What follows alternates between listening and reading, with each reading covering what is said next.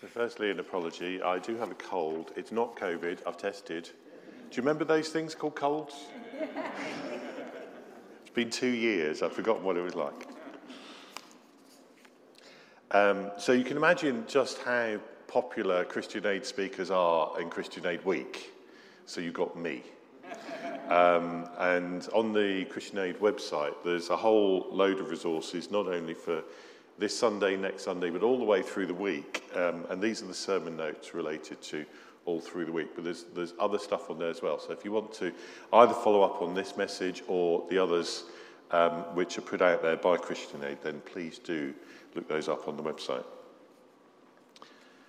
So the passage that's been chosen by Christian Aid Worship Collective was Matthew 3, verses 1 to 10, which we just heard read. And it's because of its rich and mixed metaphors in reflecting the hunger crisis caused by climate chaos. And it's an encouragement to us all to raise our own prophetic voices for climate justice. Now, there's two themes I want to bring out of these talks. The first one is making more of what we already have, and the second is making more for all.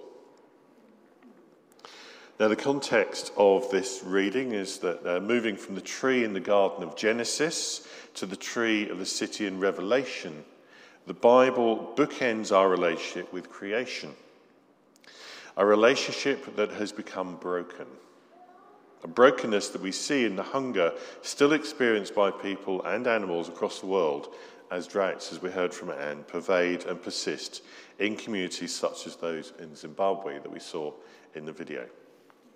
In the middle of the narrative, we come to the tree of the cross, God entering into the suffering of humanity, not remaining at a distance, but choosing to enter into the life of the world, expressing God's own hunger to provide. We were talking about that idea of God's generosity.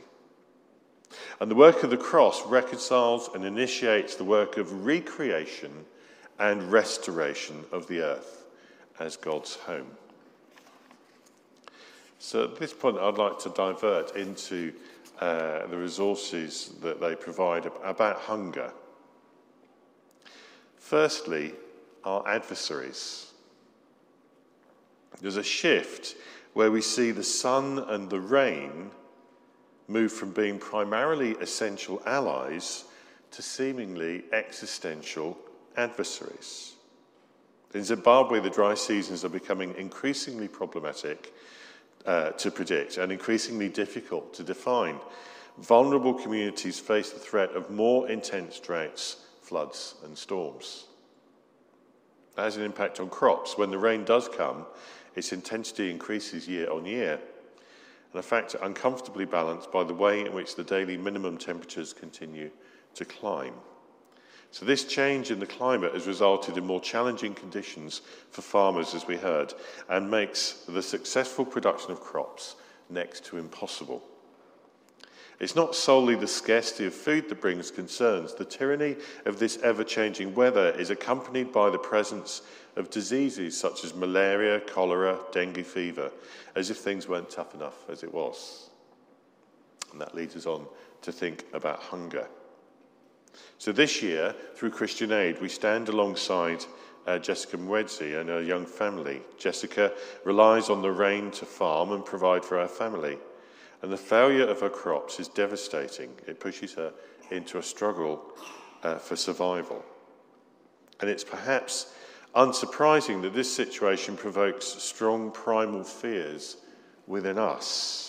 And so it should. The word hunger needs little explanation and can be accompanied by feelings as much as facts. Jessica's harvest fails, and therefore she immediately faces the threat of hunger, as does her family. Paradoxically, however, hunger is, from certain angles, a simple problem to solve. Put simply, it is satiated by the successful production of agriculture, crops and food, or as is so often referred to in Scripture, bread. Of course, the use of the word bread in the Bible has multiple uses. Jesus describes himself as the bread of life, or as living bread. when we have communion, we share bread, or a form of it anyway. In the encounter between Christ and the devil in the wilderness, one of the temptations was to turn the stones into bread. In the New Testament, we have the miraculous feeding of the 5,000 with fish and bread.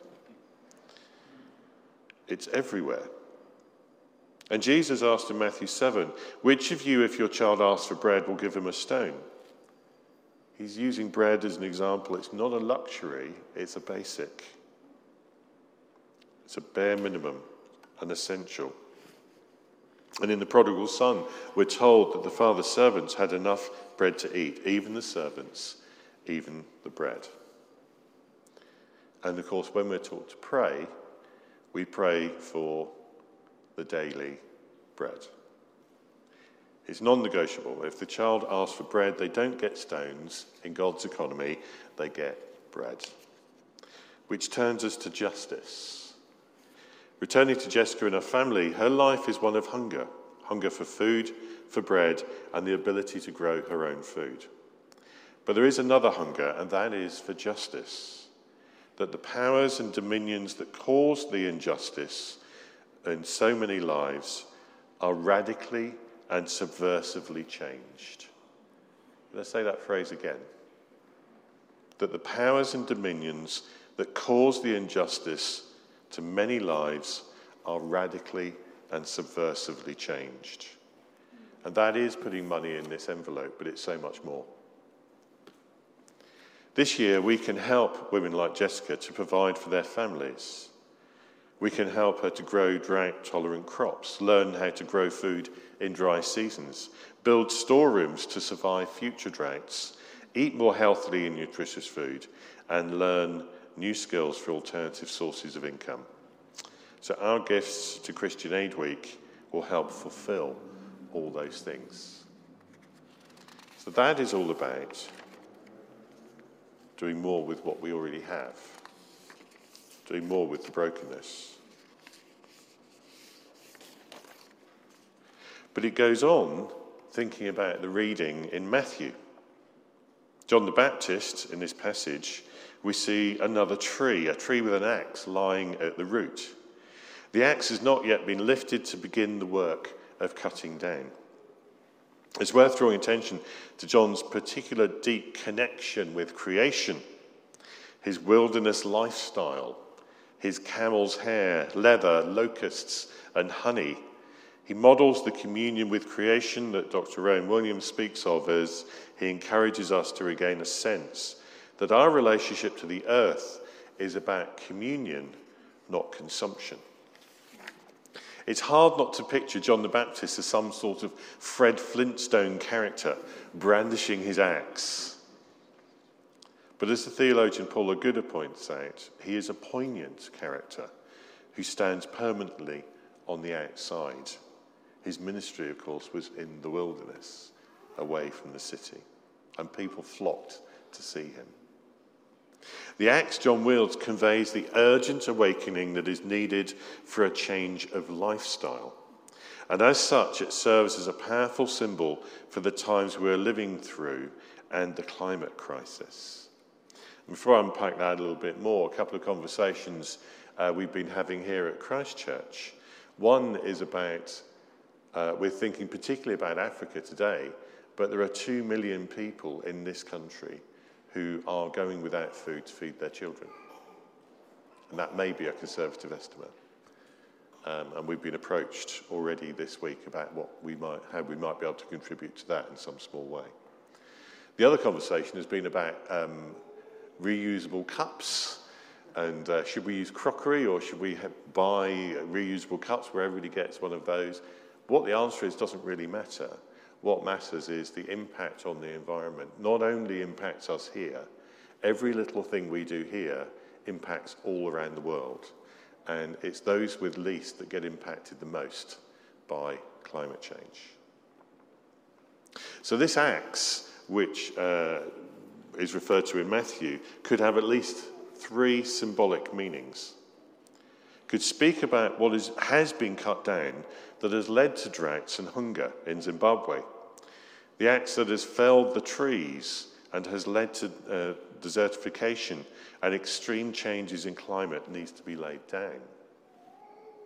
Secondly, speaking of what needs to be cut down in terms of systemic structures that cause the suffering and anguish of hunger in the world, the axe is used to break the chains of injustice. And thirdly, can be speaking specifically to John the Baptist's challenge in the reading, the need to take an inventory of our own society, what needs to be cut down from our expectations of how everyone should live.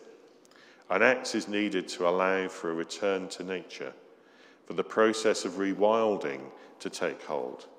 It's needed to chop away everything that stops us from having fullness of life.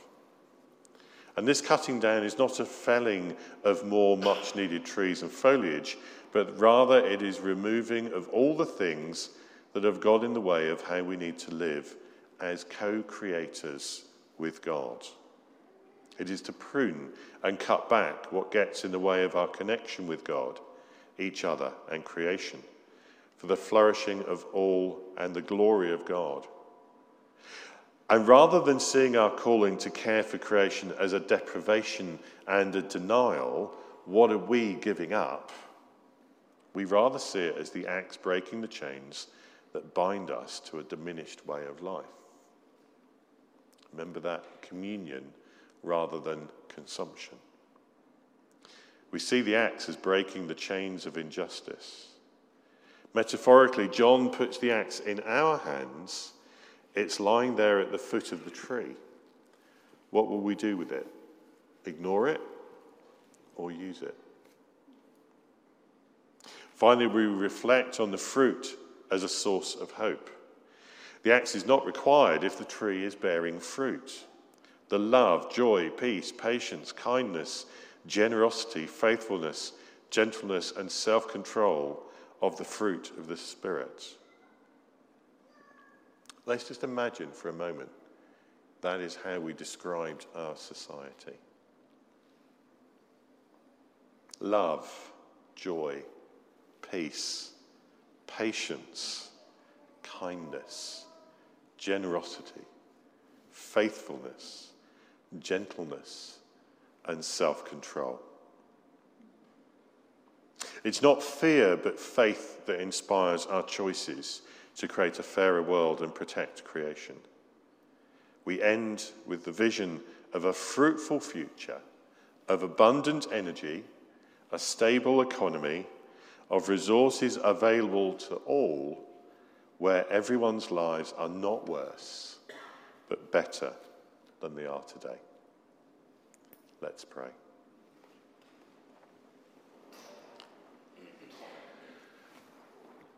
Father, we thank you for this Christian Aid Week, and we thank you for the message that they share with all of us.